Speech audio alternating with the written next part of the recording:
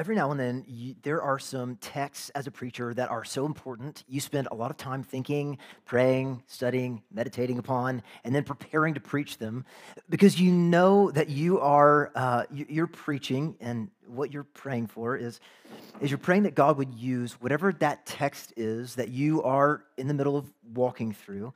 You're praying that God would use that particular text in that particular moment, in that particular time in life of the church that you're in to bring about some particular spiritual good. For me personally, this feels like one of those texts at one of those moments in the life of our church, and I pray that there would be some spiritual good. I've been just really encouraged and edified and strengthened and overjoyed at studying this text the last couple of weeks. And so this is what we're going to do. So we're going to dive into it, but I want to do so in a way that we don't miss what's happening as we're looking at it, as we're trying to study it. So I don't want us to miss the forest for all of the trees that are in it, and I want you to understand kind of what's happening in the text. So this is what we normally do as a church. We normally read a text, and then we work through it kind of bit by bit, verse by verse, and then we string together what's happening so you can kind of understand the flow and the rhythm of it, and then we make some applications. It's kind of a normal Christian sermon, kind of follows that trajectory. Today, though, I'm going to switch around the normal rhythm. So I'm going to begin by giving you the overarching flow, aim, and heart of the text for the first half of the sermon. Then we're going to walk quickly through the text together, and then I'm going to wrap it up with some application, all with the aim that we might understand the really big picture of what this text is intended to do in our hearts as we read it as God's people. So that's where we're going. So I want to acknowledge right up front, this is going to feel backwards. The sermon is going to feel backwards. You're going to say, this feels backwards. I'm going to say some things, and you're going to say, prove it in the text. And I'm going to get there, but you have to wait with me, all right? Deal? Don't yell at me. Deal? All right, deal. So let's dive in. We got a lot to cover, and I'm going to talk really fast today. I normally talk fast. I'm going to talk faster today. So there's 4 things that I want us to remember as we're going to dive in. Number 1, I want us to remember the audience to whom Jesus is speaking. We saw it in verse 31, and the whole dialogue, all of this stuff, verse 31 all the way to 59, this is between Jesus and those who had believed in him. This ties, actually, verse 31 right back to verse 30, which we discussed 2 weeks ago. And we ended that sermon by seeing there were many Jews who believed upon Jesus. Remember, there are many of them. And our entire section of Scripture today is spoken between Jesus and this many who had believed in him.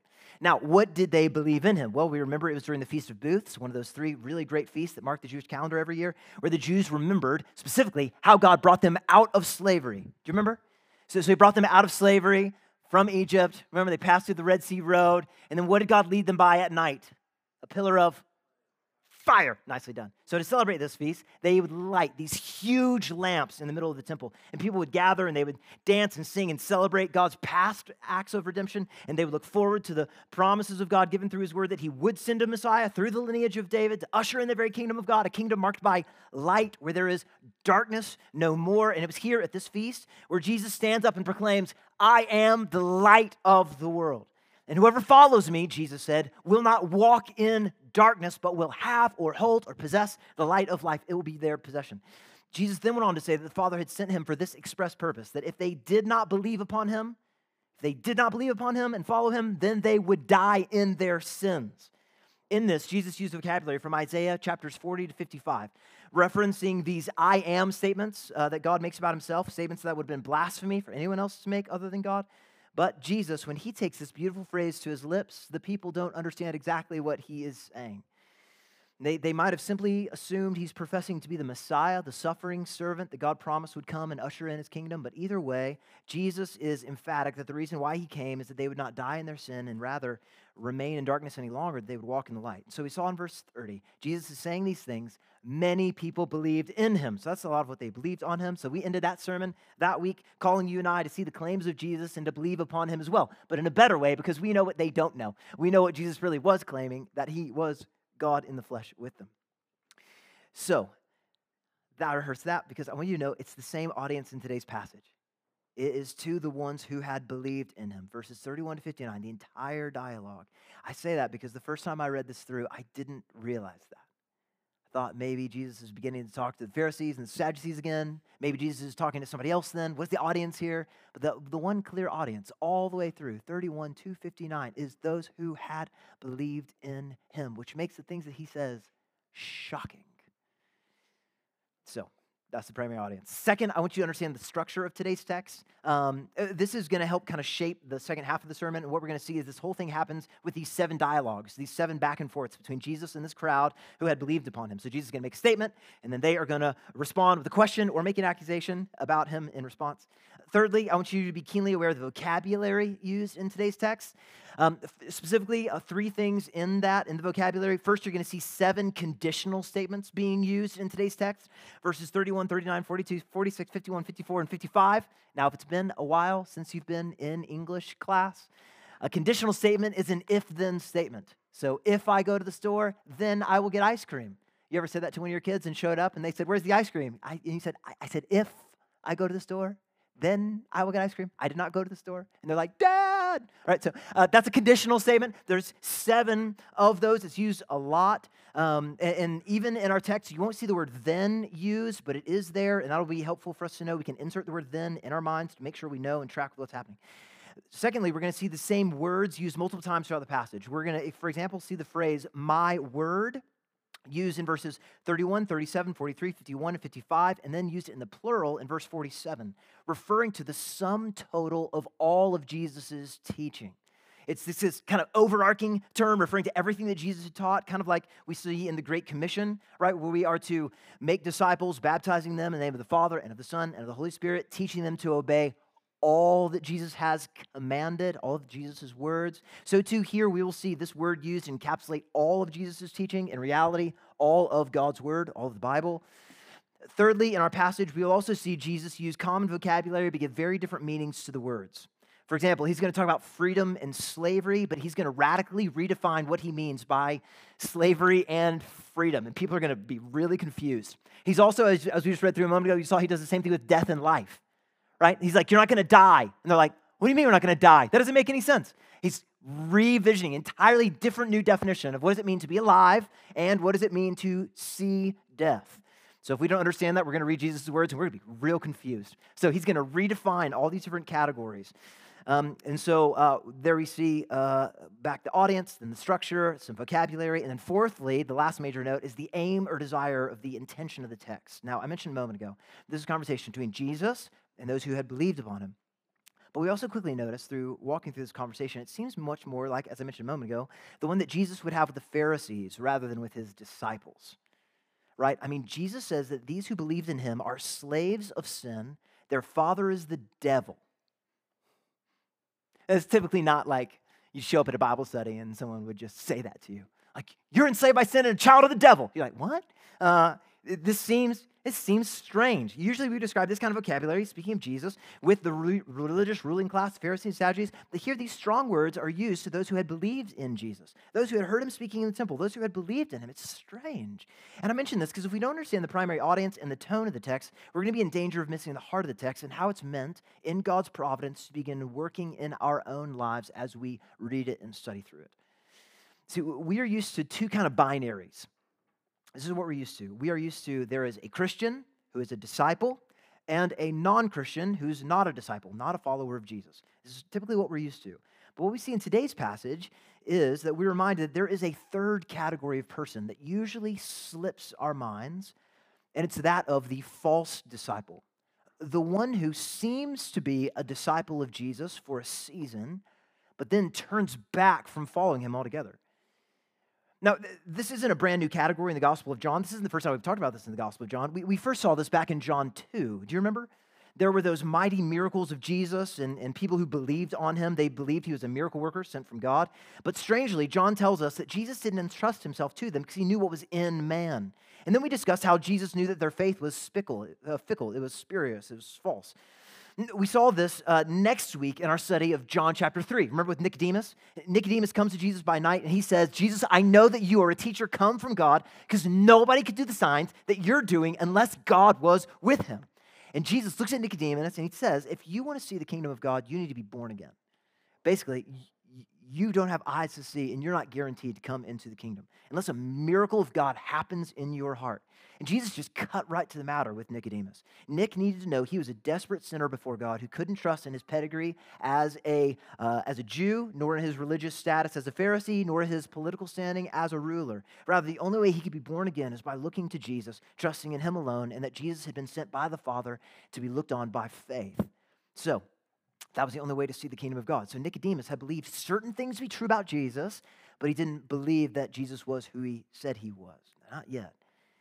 But he might be labeled as a false disciple, but not a true one. You're like, well, maybe not. But the idea then builds in the Gospel of John, leading us to John chapter 6, where we see the idea of false disciples come blazing to the forefront of the scene, as there's an entire crowd who's come to believe upon Jesus, those who would even be called disciples in John chapter 6, verse 66. And we saw them turn and leave Jesus because his word, his teaching was too difficult. They could not bear it. In response to this, do you remember Jesus turns around and he looks at the 12 disciples and he asks if they want to leave. And then Peter looks at Jesus and he says this, Lord, to whom shall we go? You have the words of eternal life. And we have believed and we've come to know that you are the Holy One of God. Where else would he go? Jesus has the words of eternal life leading to eternal life. Thus, what we kind of see unfolds, we've been working through and seeing this in the Gospel of John, we see it again here today. What we've seen is there's a difference between true and false disciples. That true disciples can bear the words of Jesus, they receive them, and they hold on to them, leading them from death to eternal life. So while usually we think about kind of in binary terms, like this person is a disciple of Jesus, they're a Christian, this person is not a Christian, not a disciple of Jesus, we do have unfurl in this book that there's a third category of person. Underneath that non-Christian one, there is the one who claims to be a disciple of Jesus, but their faith ends up being spurious or fickle. They start out well, they believe upon Jesus, they follow him for a bit, but then something happens and they stop following him. Right, the cares of this world, the pressures of persecution, the desires of money, or as we see in our text, the hatred for Jesus' own words about his true identity causes them to recoil and want to destroy Jesus, not submit to him. And I mention that because this is something that we know to be true, that there's this idea of false disciple if we've been a part of a Christian church for any amount of time. There are those who will profess faith in Jesus but walk away from Jesus altogether. And oftentimes, this third category of a false disciple often hits way too close to home, right? Like we all know people like this, right? Like for some of us, it's friends or family members. For others of us, it's spouses or children, parents or siblings. Those who once seemed so genuinely to love Jesus and his word, and yet as time went on, they ended up rejecting God's word altogether and turning away from Jesus. Once they would have said, I am a disciple of Jesus, I'm a follower of Jesus, they would have been front row, hands raised, praising Jesus alongside of you. And yet they get to a point where they get so hardened by sin to the point where now they would claim to be atheists or agnostics. Sadder yet are those who want to keep the term disciple or Christian, but they live without any obedience that it requires to actually be a follower of Jesus. They don't abide in God's word. They hate Jesus' word, but they like the label. So they start picking apart the Bible, deciding for themselves which part are God's words and which ones aren't, leading them on a path of remaking Jesus in their own image, believing that Jesus must celebrate what they celebrate and hate what they hate. It's often what we would call, historically, liberal Christians, or more commonly today, progressive Christians. But before we start falsely believing the problem is somewhere out there in the world around us, but not in here, this is the safe place, what we need to realize is this desire to rebel against Jesus' words is inside every single one of us. This is not a them problem out there or people on social media you can point to, those guys, those who deconstructed, or those people over there. Rather, this is a problem in here, in every single one of our hearts. This desire to rebel against Jesus' word, his teaching is now, because of the fall, it's the natural disposition of every single one of our hearts. My heart and your heart. Like if you haven't read through the Bible sometime recently and read something that offended you, you're not reading it very well. Like the Bible's an equal opportunity offender. It offends all people and all times and all places. And so So keep reading, because there's a lot in there that's just offensive. And naturally, your heart just goes, I don't like that. So we ought to be warned as we're reading a passage and considering our own lives, really as we're trying to think through, are we truly a disciple of Jesus or not? This is an important conversation because as a church, as we walk this path together, if Jesus tarries for the next couple of decades, and God gives grace for you and I to continue to be part of a local church together, what we will see unfold is that there will be people among us, some that we baptize, some that we send out as church planters, some who are members, some who are our own children, even some who are pastors of our church who will leave the faith altogether because Jesus' word will find no place in them. There will be those who at one time believed that they loved Jesus and were truly his disciples, but as time goes on, when confronted with the very words of God through the Bible, Jesus' words will find no place in them. They will end up despising God's word, wanting nothing to do with it. His words that once were so sweet to them will become sour. They won't be able to bear them or to remain any longer. So this is why I think this text is so shocking, and I think it's the central aim of what this text is meant to do in my own heart and in yours. We ought to be, as we're reading the words of Jesus, if you claim to believe in Jesus, as you're reading through, as we're studying through, we ought to examine our own hearts to really see if we truly are his disciples. This is a good and a right thing to consider because our hearts are deceitful above all else. And we have a tendency to easily convince ourselves, no, I really am a Christian, even when we refuse to submit to God's word. So we see in 2 Corinthians chapter 13, verse 5, for example, that we ought to examine ourselves to see if we're in the faith. Paul wrote to the Ephesian elders, the pastors of the church in Ephesus. This is what he wrote them in Acts chapter 20, verse 29 to 30. He says, I know that after my departure, fierce wolves will come in among you, not sparing the flock, and from among your own selves, speaking to the pastors, will arise men speaking twisted things to draw away the disciples after them. That's the question I want us to be asking ourselves as we prepare to dive into this text is, am I truly a disciple of Jesus? And then secondly, how can I be sure? So my sermon today, I have two lofty prayers that are impossible for me to do without the Holy Spirit at work in your lives. And so before we start walking through the text, here's what I'm asking God to do. Firstly, I'm praying today that some of you would be convinced that you're not a Christian. I'm praying God would convince some of you you're not a Christian. Now, that might seem backwards to what a preacher's supposed to do on a Sunday. You know what I mean? That seems backwards. But one of the great lies of Satan is to convince you and I that we're already disciples of Jesus, meaning the gospel isn't for us, it's for others, other people who really need it.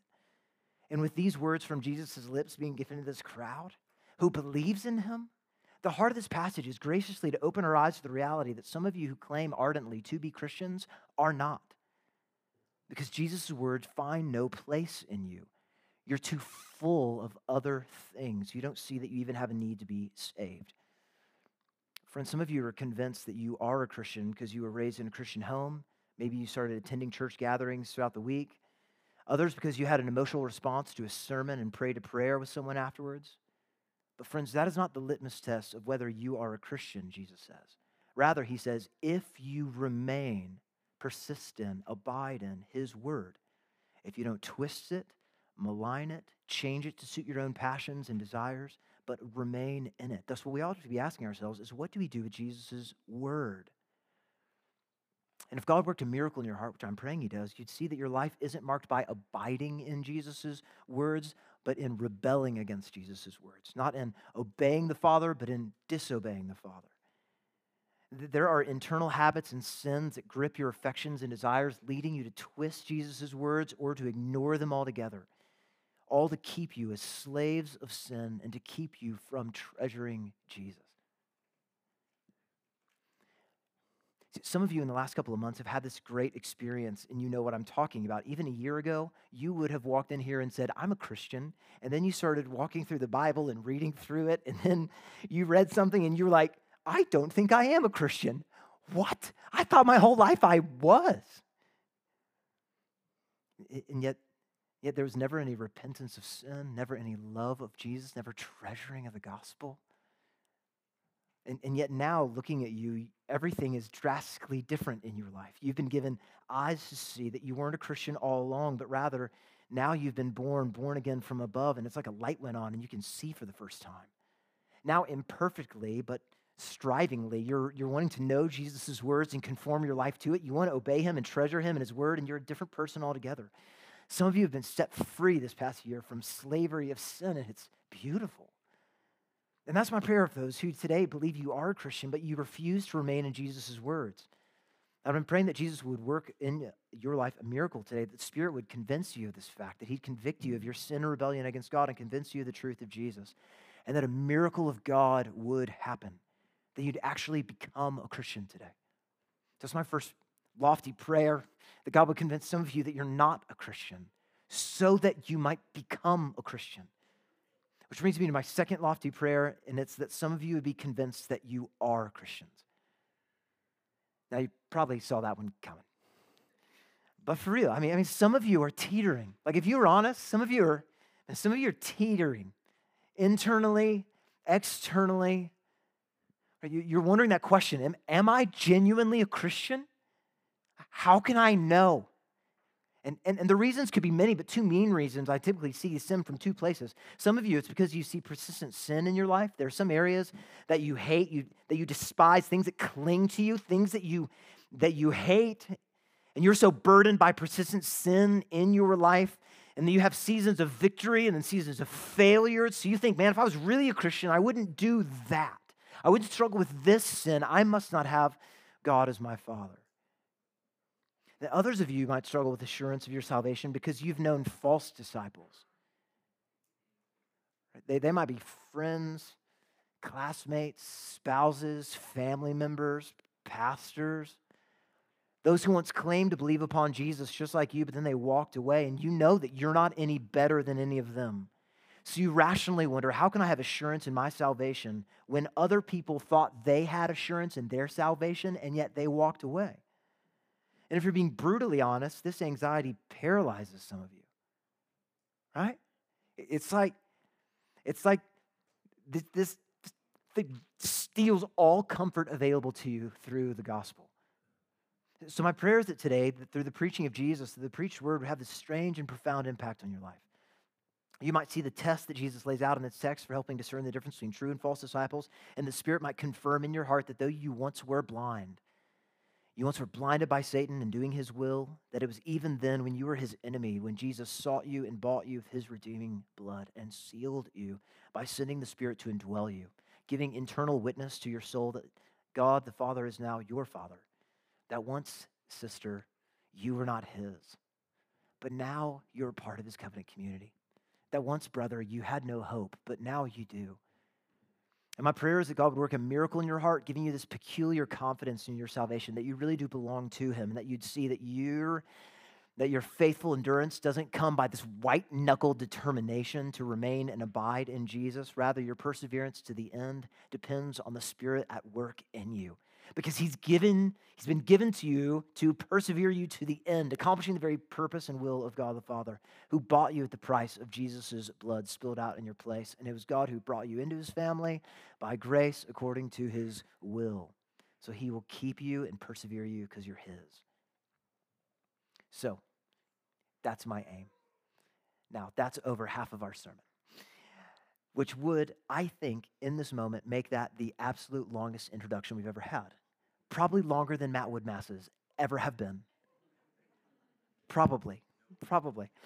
But it is. It's my prayer that God would do this twin work in us, that God the Spirit might convince us through the folly of preaching. Some of you aren't Christians, and some of you are. And so let's pray, and then we'll dive into our text with these prayers. So, Father, as we come into your word, I pray that you would do your work in our lives, that you would graciously work in our hearts to distinguish the posers from the possessors, that those who are posers, those who are not true disciples of Jesus, might be convicted of their sin and convinced of their own need for the gospel and might come to believe upon you. And I pray that those who are possessors might be comforted by your word. Father, move in our midst by your Spirit and give life today. And I ask that in Jesus' name. Amen. All right, so what we're going to do with our second half of our sermon is we're going to look at these 7 back and forths. Now, I'm going to show you all 7 of them right away. So there's all 7 of the back and forths. And what we see here is how Jesus kind of engages in conversation with this crowd. They might know truly who he is as God in the flesh, the great I am who's come to seek and to save the lost. They will show by their actions whether they can bear to remain in his word or not. So, the very first conversation, as we know from verses 31 to 33, is where Jesus lays out this test. And he says, if they would remain or abide in his word, that his abiding word would have 2 effects in their lives. We see this in verses 31 to 32. Firstly, they would know the truth, and then secondly, the truth would set them free. Now, interestingly enough, their response is not then to ask Jesus, what is your word so that we can abide in it? You might assume that would be it. If Jesus says, hey, the real litmus test, if you're truly my disciple, is if you remain in my word. You might think, great, what's your word? What is your word? I'll remain in it. That's what you'd think. That's not where they go. Rather, the only thing they pick up on is the very tail end of what Jesus said, and all about the truth setting them free. That's the main question, right? So, and it comes down to if Jesus is offering freedom, then this necessitates they're currently enslaved and they need to be free. So they answer him, we are offspring of Abraham, and we've never been enslaved to anyone. How is it that you say you will become free? Now, if you're reading through this and you know the Bible, this seems like a silly statement, doesn't it? Like, who has Israel not been enslaved by? Like everybody. Babylonians, Assyrians, Persians. Read the book of Judges over and over. Enslavement constantly. Not only that, they're under Roman occupation in this moment.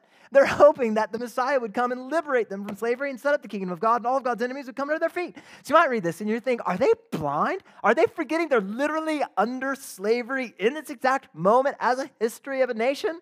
What is happening here? Maybe. They might just be silly. But I think something more important is going on here. And I think it has to do with their argumentation. Look at what they respond.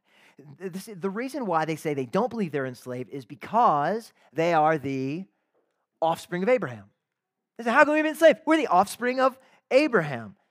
That's their reason, leading many to conclude that what the Jews are doing here is they're offering some kind of an inward spiritual freedom that comes from their identity as the very offspring of Abraham, something they've been inherited by the very virtue of their birth that can't be taken away from them, not even by the Romans. So what they see themselves as, even in the midst of slavery and oppression, is by God's word and then by abiding in God's word, they see them as free people, enslaved to no one and nothing, which makes Jesus' statement really confusing to them. So they say, well, how is it then that you say you'll become free? Which brings us then to our second back and forth. So in verses 34 to 36, Jesus responds to their question by casting a very different vision, as I said, of freedom and slavery, claiming that the Jews who think they are free indeed are currently enslaved, needing to be set free, because, as Jesus says, everyone who practices sin, anyone who does or makes sin, is a slave to sin. This goes back to what I said a couple of minutes ago. Jesus recast the whole idea of slavery and freedom by explaining what the Bible systematically teaches about sin. Specifically, that every single one of us, you and I, from birth and by nature, are slaves of sin. Meaning that before we are set free by Jesus, we are not free to honor and glorify God as we ought. Rather, we are only free to rebel, to do the will of our father, Satan. Now, this is the consistent teaching in the New Testament for every single one of us. So you and I, for example, though we were born in the true north, strong and free, and though we have the charter of rights in, we are not free. Now, you might say, well, I've experienced the last 3.5 years, Bubba. I know we ain't free. Even before, in 2019, you, strong, free, true Canadians, you also were enslaved, Jesus says. Every single one of us is born into this world as slaves to sin. And this is generally the way that the scriptures describe you and I before we are set free by God's grace. That's why actually in 2 Timothy chapter 2, verse 25 to 26, Paul explains that we need to treat those who oppose us in the gospel, those who aren't Christians who oppose us, we need to treat them with gentleness, for perhaps God will grant them repentance leading to a knowledge of the truth. They may come to their senses and escape the snare of the devil after being captured by him to do his will. See that? Notice their will is not free to do whatever they desire. They're not free. Rather, they have been captured by Satan to do his will. This is the same thing that you might notice that we see in Ephesians chapter 2, that you and I are born into this world not as spiritually neutral or positive, But rather, we're born into this world dead in the trespasses and sins in which we once walked, following the course of this world, following the prince of the power of the air, the spirit that is now at work in the sons of disobedience, that's us, among whom we all once lived in the passions of our flesh, carrying out the desires of the body and of the mind, and were by nature children of wrath. Right? Or as 2 Corinthians 4:4 explains, talking about those who aren't Christians, the God of this world has blinded the minds of unbelievers to keep them from seeing the light of the gospel of the glory of Christ, who is the image of God. See, the Bible explains that you and I are not born in this world as free. Rather, we are all born in this world as slaves. Slaves of sin, slaves of unrighteousness, doing the will of our father, the devil. Now, this is why everyone needs Jesus.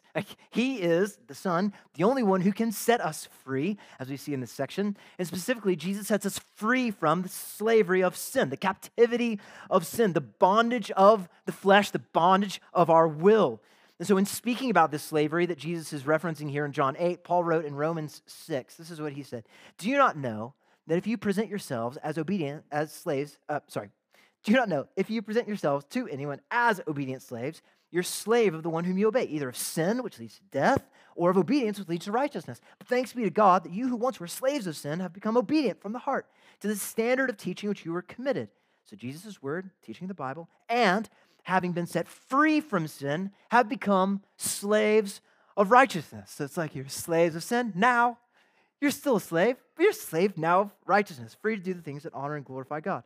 For just as you once presented your members, bodies, parts, as slaves to impurity and to lawlessness, leading to more lawlessness, so now, Paul says, present your members as slaves to righteousness, leading to sanctification, your growth in godliness. Thus, the whole aim that Jesus is explaining here is that there is a radically different paradigm of freedom and slavery that he is speaking about here.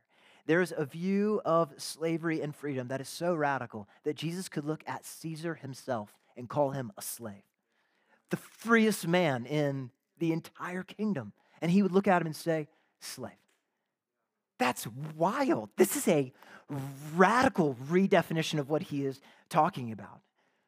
However, into this dark news, there's really good news, because though they are slaves, unable to set them free, what we see is that slaves don't remain in the house forever, but Jesus is categorically different than them. He says that he is not a slave to sin, rather he is the Son. He remains forever. And he has expressly come with the authority of the Father to set captives free. Thus, what Jesus is saying here is, as pointedly as he can, he's looking at this crowd of people, and they've just said, what do you mean slaves of sin? We're not slaves, we're free. And he says, you think you're free, but you're a slave in sin, and you cannot be free unless I set you free. Again, this is in just crazy, beautiful statement, just emphasizing the absolute authority given to him by the Father. And it's an audacious and it's all sweeping. He doesn't say, you can make yourself get unfree. He doesn't say you're like an indentured servant and you can work your way out of this. He says, no, your only hope, you who are blinded by Satan to see the glory of Christ, you who are captive by Satan to do his will, you who hate God, who are unable to freely glorify him, you are slaves. You will die in your sin unless I set you free. He's the only one who can set you free. He's the only one that has authority to set you free. You can't earn being set free. He sets free according to the purposes of the Father. And immediately after this, Jesus continues in verse 37 with this wild statement towards the Jews who had believed in him. Look at that. He says, I know you are the offspring of Abraham, yet you seek to kill me because my word finds no place in you. Like, this is wild. If this is one of your first times reading this through, right? Many believed in him. To those who believed in him, you're trying to kill me. That seems weird. Like, how did you get there? Like, that seems strange, right? Like, if you say you love Jesus, no one probably has looked at you and said, you probably want to kill Jesus, don't you? You're like, what? One, he's risen and reigning with the Father at his right hand in glory, so I can't kill him. But secondly, no, I love him, but why would I want to kill him? Jesus just looks at him here and says, you seek to kill me because my word finds no place in you. This is wild, and the whole reason why they want to kill him, Jesus said, is his word finds no place in them. Thus, these disciples demonstrate they aren't really truly his disciples because they're not abiding, resting in, continuing his word. Rather, they hear his word and they're seeking to kill him because his words find no place in them. And the idea here is that they're so full that no more can get in. I don't know if your kids do this. My kids love to fill water until there's no space left. Any of your kids do that? Just no space. I'm like, bro, that's gonna, and they stop, and I'm like, oh man, that's tight. And they can't even move it. They have to like drink it first, right, before they can then move it. That's the idea here, is you're so full, Jesus says, that his word finds no place in you. That you're all full. There's no place for you here. Not only that, they can't remain or persist in his word because they won't even accept it. And into this whole weird offspring conversation then comes the reality, the harsh reality of verse 38. Jesus says, I speak of what I've seen with my Father, and you do what you have heard from your father. So in this, Jesus then introduces another mystery to them. His father and their father are not the same father.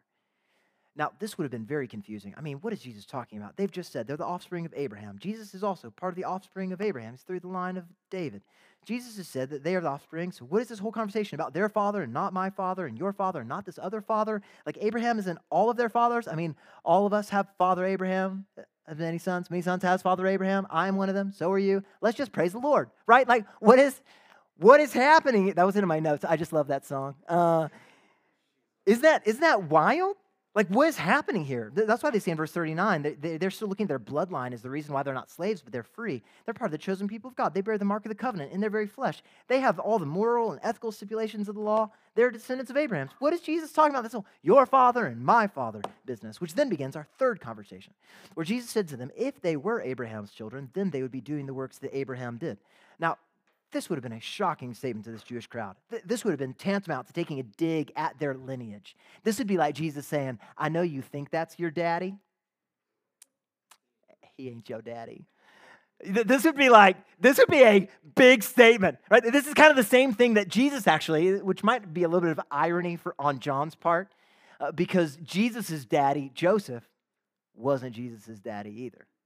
So there might be a little interplay within John here. He's kind of nodding to something going on. But these guys, they completely understand exactly what Jesus is saying right after this. They get very frustrated. But just looking at this, Jesus says, okay, Abraham is your father. Then why aren't you doing the works that Abraham did? In other words, what Jesus is saying is they are living contrary to how Abraham lived. As Abraham obeyed God's voice and followed his requirements, commands, decrees, and laws, in short, he remained in God's word. In fact, we know from Genesis chapter 15, verse 6, that Abraham believed the word of God and was counted as righteousness. That's kind of the John 3:16 verse of the Old Testament. What does it mean to have the faith like Abraham's? You believe the word of God and it's counted to you as righteousness. That he, though a slave to sin in that moment, became free. And all who are the children of Abraham are those not in lineage only, right? Ishmael and Isaac are both in the lineage, but both of them are sons of Abraham, but not both of them are true sons of Abraham. And so if Abraham did this, he was faithful, and you claim to be his offspring, why don't you have the faith of Abraham then? See, it's not just the bloodline that demonstrates what family someone belongs to, it's also the actions as well. And Jesus is trying to demonstrate that if Abraham really was their father, they would be acting how Abraham did, but they're not being faithful like Abraham. And at the very end of conversation number 3, Jesus makes a stunning statement. He says, you are doing the works your father did. Now, while this might not be abundantly clear to you and I, the Jews think that Jesus is making a dig, as I mentioned, at their physical lineage. That's why they retort back. They say, we're not born of sexual immorality. There was any kind of illicit sexual impropriety in our bloodlines. We know who our forefathers are. Yet also here, they understand what Jesus is saying. They seem to also understand the deeper meaning here. Basically, they're saying, if you aren't going to let us claim Abraham then as our forefather, because in your estimation, we aren't doing the works of Abraham, we at least know we have one Father, even God. God is our Father. We're part of the covenant community of faith. We are Israelites. Now here, more than likely, they think this would have settled the debate. That statement, God is our Father, looking back to the book of Exodus and how God calls Israel his firstborn, this would have been kind of like we're playing Uno, and I got one card left, and it's the draw 4, and it's my turn. You know what I mean? Bam! I'm out, sucker. It would have been like that. But conversation 4, then, Jesus brings in another conditional phrase, and it follows the same line of challenging to them that he did just a moment ago with Abraham. Look at me in verse 42. If God were your father, another conditional one, then you would love me. For or because I came from God, and I am here. I came not of my own accord, but he sent me. Why do you not understand what I say? It's because you cannot bear to hear my word. Now, remember verse 37? Jesus is saying they're seeking to kill him because his word finds no place in him. Well, here, the problem isn't that Jesus is a bad communicator, and that's why they can't understand him. Like Jesus should have practiced his sermons beforehand. or Jesus should have like gone to seminary and maybe like had some practice before he did things. No. He's God in the flesh. And it's not because he is a bad communicator that they can't comprehend what he's saying. No, rather, it's because they cannot bear to hear what Jesus is saying. They despise his word. The problem is not Jesus' words, it's what's going on inside of these false disciples. They do not abide in his word. They're not being set free by it. They cannot bear it. They loathe it. So Jesus clarifies what he's been saying about their father is not that they are illegitimate children of Abraham, but rather that they are the spawn of Satan in verse 44, which I think was worse. It's worse than they ever thought. Like this is wild. Jesus, right? He's the light of the world who speaks truth. They are of their father, Satan, who speaks lies. Jesus does the Father's will. They do Satan's desires. Jesus is the polar opposite of these guys. And it's crazy. And it's a difficult thing for them to hear, no doubt. And this is why Jesus' claims are that they want to murder him. And this is why they can't stand the truth or abide in Jesus' word. It's because, like Satan, their father, they hate the truth. They love the darkness and they hate the light of Christ. Jesus' words find no place in them. Thus, for verse 47, the reason they don't hear Jesus' truthful words is they're not of God. Now, this is crazy because those who a few moments ago had heard Jesus' words in the temple about being the light of the world, those who would have said they believed in him and had been persuaded by his word, it's here they respond to Jesus' word exactly like the spawn of Satan always respond to the truth of God's word. Instead of agreeing with Jesus at this moment and asking to be set free from the tyranny of sin so they might respond in faith and obedience like Abraham did, instead of agreeing with Jesus in his pronouncement of their state and crying out for mercy and respond out of love towards him and mercy and kindness and humbleness, rather they respond by throwing out a racial slur towards him, calling him a Samaritan and saying that Jesus has a demon. Isn't that crazy? They go from, we believe you are the Messiah, you have a demon, in like 5 minutes. Isn't that crazy? That is a crazy flip. Sometimes political leaders will say something, in one moment we'll love them, and the next minute we'll hate them. It's kind of like that in this moment. Right? Like this is wild. He, the light of the world, God in the flesh, when pointing out the enslavement that they have so they can be freed from sin's tyranny, is mocked and belittled by this crowd. And what's crazy is that Jesus, who we've seen in our study, hardly ever respond to people's questions, comments like we think he will. Right? People ask him a question, and then he goes over here, and you're like, where are you going? But really, he's going to the heart of the matter of the person. Here, Jesus actually responds in the 5th conversation. He responds by reminding them that he does not have a demon. He flat out just denies the charge. I love this here. Jesus is like, listen, I don't have a demon. You ever been arguing with a 3-year-old? No, I have. Yep. When you're arguing with a 3-year-old, they say things, and you're like, no, it's this. And they're like, no, but this over here. No, but this. And they say this. You're like, it's this. All right? You don't know where the remote is. You're too little to see it. It's over there. I can see it. I know where it is. That might have happened. Here, they look at Jesus and they say, you have a demon. He just very clearly, I don't have a demon. Just very abruptly with them. And rather says that he honors his Father. Jesus has already said that he always obeys his Father, speaking the words of the Father, doing the works of the Father. And by refusing to respond to the Father's word to them, what they are doing is they are dishonoring Jesus. They're dishonoring Jesus, they're dishonoring the Father. Listen, in verse 50, Jesus says that he isn't seeking his own glory. He isn't promoting himself. He isn't his own PR firm for himself, but rather God the Father, his approval is what Jesus is after. Because Jesus knows that he is the judge between them and that the Father is on Jesus' side. And interestingly enough, as we examine verse 51, we notice that it's really similar to verse 31, isn't it? Look at verse 51. Look at verse 31. There are common themes in these two of abiding in or keeping Jesus' words. The words are slightly different, but they carry the exact same idea. And it's like Jesus knows that the conversation is getting close to being over, so he rounds out the conversation back to the beginning. The entire reason why he's having this conversation, why he began it in the first place, was all to reveal their bankrupt state for the very purpose that he might set them free. Because he came to seek and to save the lost, to lay down his life as our substitute, that we might be redeemed from slavery to sin and become truly sons and daughters of God and leave behind the family of Satan once and for all. And it's by our keeping Jesus' word, by abiding in it, in fact, that we demonstrate that we are truly his disciples. For it is not our own strength that keeps us abiding in and remaining. Rather, it is the Spirit in us that keeps us abiding in and remaining in, demonstrating that we really have passed from death to life, which is exactly what we learned in John chapter 5, verse 24. Jesus there said, "Truly, truly, I say to you, whoever hears my word and believes him who sent me has eternal life. He does not come into judgment, but is passed from death to life." See, there in John 5:24 and here in John 8:51, we see this complete revisioning of what is life and what is death. Again, bringing brand new definitions to life and death itself. Thus, those who are already in Jesus, Jesus says, have passed from death to life already. Spiritual death to spiritual life, from being children of wrath to being children of God. We experience a sweet communion with God both now and forever, and nothing can separate us from the love of God that is ours in Christ Jesus. Thus, what is happening, as we see throughout the Bible, throughout our life, when we close our eyes in death, there's not a millisecond when we are separated from God or truly seeing death as non-Christians see death. For we never come under the judgment of God. For Jesus has passed through that judgment for us, and we are now in him. Thus, there is this rock-solid promise for Christians that we will never see death. Now, unquestionably, if Jesus tarries, we will all experience physical death. Yes. And in our lives, we will walk through cancer. We will walk through dementia. We will walk through Alzheimer's. We will walk through miscarriages. We will walk through lots of things throughout our lives. Jesus is not promising here that you will have no more sickness or sadness or things pertaining to death ever affect you anymore if you're now a Christian. No, we walk through all of those things, and we do so by faith and with hope, trusting in a kingdom that is not here, but is yet to come.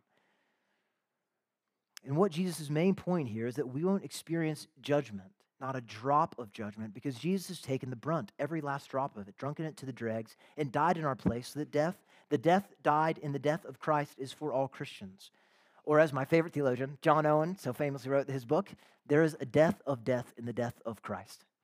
Which, if you can deal with old Puritan language, you should read that. It's so good. So as we saw in John 3:36, whoever believes on the Son has eternal life, meaning that it's our possession even now. And as we see in 1 John 2:17, whoever does the will of God abides forever. So the Jews, however, once again get infuriated by what Jesus is saying, asking, "Are you greater than our father Abraham?" Then they get to ask their question, "Who do you make yourself out to be?" Bring us to the sixth part of the conversation. We're almost done. Jesus explains that he's not making himself out to be anyone. He isn't promoting himself above his station. He's not a man making claims about himself to be someone great. Rather, the Father, Yahweh, God himself, is the one who glorifies him, verse 54.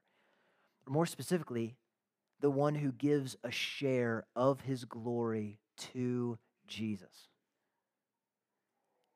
Now that is wild vocabulary. Because as we know from the Old Testament, who does the Father share his glory with? Nobody.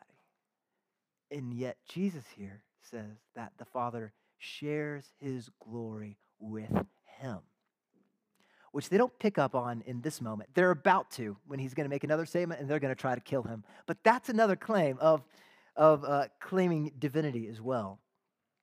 And Jesus' emphatic point at this part of the conversation is that those who will stand before him claim to know God, to have him as their Father, but they don't know him at all. Jesus, however, is their opposite. He is the one who both knows the Father and keeps the Father's word, verse 55. The same word that we saw in verse 51 that Jesus gave about those who are true disciples. They are those who keep Jesus' words and have entered into eternal life. Well, Jesus also, get this, guards and keeps the Father's word. Thus, Jesus is the true and better disciple. Thus, what we do as Christians is we imitate Jesus. He is the one who knows the Father and who obeys the Father. Now, those who are set free to know the Father and obey the Father. And here at the very tail end, Jesus turns the conversation back to Abraham and calls him your father Abraham. Now, isn't that interesting? Jesus has just went through pains to show them, you think Abraham's your daddy, but he's not. And now Jesus says, your father Abraham. And it's such a funny little twist there. And what I think he's doing here, he's bringing the conversation back to their own identity as God's covenant people, because he wants to make an explicit point. He emphatically identifies them with Abraham to declare to them that Abraham rejoiced that he would see his day. In fact, Abraham saw Jesus' day and was glad. Now, whatever illusion Jesus is referring to here, scholars are all over the map on what they think is happening here. But whatever the illusion is that Jesus is referring to in the Old Testament, Jesus' essential argument is simply that the offspring of Abraham, ought to have the same hopes and joys of Abraham, who was given the ability by the Father to foresee this very day, and he apparently believed Jesus. Thus, by implication, so should they as well. To which the Jews respond in utter amazement at the silliness of this statement. They're like, "You're not even 50, Jesus. You're not even 50. You've seen Abraham? What are you talking about?" And here, the seventh interaction, the very last words spoken in this text, are the ones that are the most untenable of all for these Jews who had believed in Jesus, proving what he had been saying all along. They are false disciples who cannot take his word. They will not abide in his word. They cannot receive it. They are false disciples whose father is the devil. They're enslaved to sin and to doing the works of their father. Jesus responds to this statement by explaining what we've already seen in the prologue, namely, in the beginning, from before the foundations of the world, when nothing is formed yet, Jesus existed alongside of the Father in equality of persons. Thus, before Abraham was, before he came into existence, Jesus says, "I am." Now, with those two definitive words, the Jews understood what Jesus was claiming all along. Something that might have gone over their heads earlier. Remember, not last week, the week before, when we were in chapter 8, something that would have gone maybe over their heads. Like, what does Jesus mean by these "I am he" statements from Isaiah chapter 40 to 55? Now it's crystal clear. Jesus is not claiming to be the suffering servant who's simply the Messiah. He's claiming equality with God the Father, to be the I am of Isaiah 40 to 55, and the I am of Exodus 3. One of the strongest claims at deity in the entire book of John is right here. And in response, they pick up stones to kill him. Now, if Jesus was just misunderstood, if they misunderstood him, like if he's not really claiming equality with God the Father, this would have been a great moment to clarify that. You know what I mean? Like if you say something publicly and everyone is like, "We're going to kill you." That's a great moment. No. Yeah, see, I understand. You thought I was saying this thing. That's not what I meant. I actually meant this over here. That's a great moment, right? To clarify what you mean. Do you notice in our text? None of that happens. None of that happens. They understood exactly what Jesus was saying. Jesus meant exactly what he was saying. And their inability to listen and believe and remain in his word proved who their father was, the one who was a murderer from the very beginning. They picked up stones in vain to try to kill God in the flesh. And even more shockingly, they swore that they saw and they understood things rightly, they were then not given the ability to see Jesus at all. He just vanished from before their eyes. Not because in some Acts-like thing, the Lord just picked him up and moved him somewhere else, like with Philip. Not like that. No, rather, they who claimed they could see everything so perfectly in that moment were physically blinded from seeing the glory of Christ standing in front of them. They couldn't even see him. This isn't a Jesus hid like King Saul did with all the baggage. Remember like that? Saul was hiding in the baggage. It's not like that. Jesus didn't hide behind like a really big guy and get underneath his coat and just like slowly make his way out. No, he just hid himself. He who created their eyes immediately caused them to not be able to see at all. And he walked out of the temple, which is one of the saddest phrases in this entire chapter. Because Jesus had come to his own covenant people, declaring who he was as God in their midst. He, the fulfillment of Psalm 110, had come. And yet they refused to abide in his word, and they couldn't even bear his words. They wanted to kill him, proving they were not truly his disciples. They did not have the faith of Abraham. They did not have God as their father. Rather, their actions proved that their father was Satan, and their will was bent towards accomplishing his desires. They were slaves to sin. Because of that, they were liars and murderers. Thus, this crowd of Jews are in a precarious spot because unless the Son sets them free, they will be enslaved to sin for forever, never knowing life. And then they will die and enter into judgment for their rebellion against God, which is what the Bible explains is not only true of them, but true of every single one of us as well. See, the reality is that we are like this crowd, all of us, without God as our Father, enslaved to sin, without hope, unless Jesus intervenes and sets us free. That's why I said at the beginning of our time together, this whole text is meant to cause you and I to pause and examine our lives and to respond to God through this text. And while there might be a multitude of different responses, as we wrap up, I'm going to give you three quick ones. Three quick ones, and then we're going to be over. Now, for some of you, my prayer is that this first response is that a miracle took place in your heart as we looked at this text today. That instead of just blindly assuming that you're a Christian, a disciple of Jesus, I'm praying that some of you have been graciously given eyes to see for the very first time that you aren't. I'm praying that you might have walked in here thinking you're a child of God already, but as we examine the text, you were given eyes to see that you actually haven't been set free from sin. If you were going to classify your life right now, you'd say it's not marked by any freedom of any sin ever. In fact, I don't know if I've ever been free from any sin in my life. For that would be a great cause for you to pause and consider whether you are in Christ or not. Scripturally, you have a great basis to say that you are not. I mean, if you're honest, you would rather say that your life is the epitome of what does it mean to be a slave to sin, and you feel that. And while you haven't murdered anyone, you do have bubbling in your heart of just anger towards others and despise them. And a liar, you're a liar. You lie about lots of things. You cover things up. You want people to think better of you than you are. In fact, many of us, if we were honest, our life is marked by anger, love of money, carrying out the passions of the body and the mind, proving that many of us are children of wrath, not children of God. So while you walked in here thinking that you're a Christian, the longer the sermon went on, you were more and more convinced by the Spirit's work in you that you actually are a slave to sin. However, you see the response of these disciples, and you don't want that to be your response. You don't want to reject Jesus. Rather, by God's grace, you have this strange longing and desire in your heart to be set free from sin. My prayer now is that even in this moment, you might turn in your heart towards Jesus and ask him to save you. Hearing the bad news that your father is the devil, that you are enslaved to sin, is meant to lead to the good news of you don't have to stay that way. Jesus wants to free you even now from the power of sin so that you will have eternal life and never taste death, never taste a drop of God's judgment against you. Friend, you have been a false disciple, but Jesus' gracious words have been meant to expose your fraud and to call you to come to him and to believe in him as God in the flesh. Will you come to him? Others of you might not know where you stand with Jesus in this moment. You may not know whether you're truly a disciple or a false one. In your life, you would say you've had some spiritual moments. There have been some warmth in your heart towards the gospel and towards the words of Jesus. But if you're honest, there are a lot of words that Jesus has spoken. There's a lot of what the Bible teaches on various topics that you disagree with, that you refuse to submit to because you're trying to satisfy some sinful craving or longing in your heart. And the Bible speaks to that situation, but you don't want to hear it. You can't bear what the Bible says.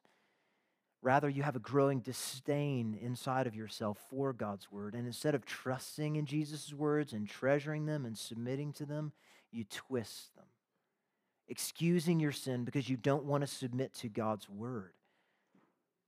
Even now, there might be an internal craving in you to do what you want to do and to reject the Bible's clear teaching. And what I want to warn you on is that if that's you in this moment, or if that's you a year from now, or 10 years from now, that you are playing with a loaded gun. And what you do next is of supreme importance for your soul, that you don't make a shipwreck of your faith. You are in treacherous waters, and your real allegiance, your real family connection, either with God or with Satan, is about to be revealed in what you do. And I pray that your faith might prove true and genuine, as we see in Hebrews 6 and 7. That you might return back to your first love and submit yourself to his word, demonstrating that the Father really is your Father.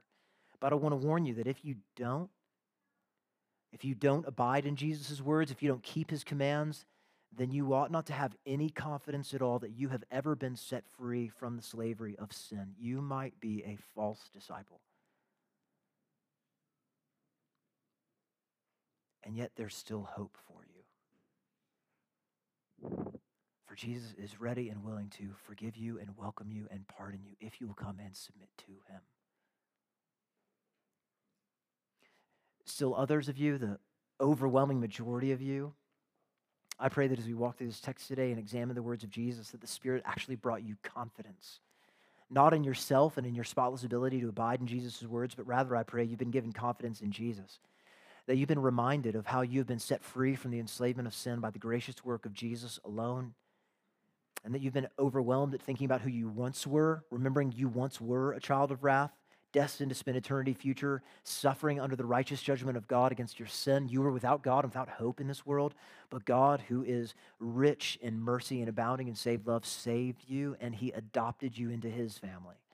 He gave you faith to believe upon Jesus and the strength to exercise that faith upon him. He is the one who along the way has given you victory over sin, and while you're not perfect, you also aren't who you once were. And you are not who you once will be in the future. But by the grace of God, you are what you are. And to you, my brother and sister in Christ, I would commend to you the words of Jesus. Abide in his word. Remain in it all the days of your life, which you will do by the grace of God. Get into his word until it gets into you. Put to death your sin. Rejoice that you will never see death, for you've already passed from death to life. So let's pray and then sing a bit in response. So God, we thank you for your great kindness. We thank you for the love that you've given us in and through Jesus. I pray that as we even now consider our own hearts and our own souls, we consider where we're at with you, God, that you do a work in our lives. God, there are those in our midst who are false disciples who today have been revealed that through your Spirit in your word, and I pray, God, you would bring them to repentance and faith, true, genuine faith, that they would submit to Jesus' words, they would repent of their sin, turn away from it, believe upon Jesus as their God, King, and Savior who's come to seek and to save them. For others, those who are teetering, those who are seeing your clear commands in Scripture but refuse to submit to it, I pray for them that you would use this either to demonstrate they're a false disciple who needs to repent of sin and trust in you, or they're a true disciple by what they do in submitting to your word and not to what their desires are. And I pray as well for the majority of my brothers and sisters that they would have just great assurance. I pray that others around them would also help just speak words of encouragement into them, seeing how they aren't who they once were. And though they're not who they once will be into the future, you, by grace, are working in them. And so, God, may we be a church who comes alongside of one another to be and to give just great assurances as we see your Spirit at work in and through our lives. And that we may be quick to encourage one another in that, how we see the Spirit at work in one another. And God, we're thankful for the great kindness of your word, that you don't leave us as false disciples, but confront us, pointing out the bleak reality of who we are and the necessity of who you are. May we trust in you. We ask this in Christ's name. Amen.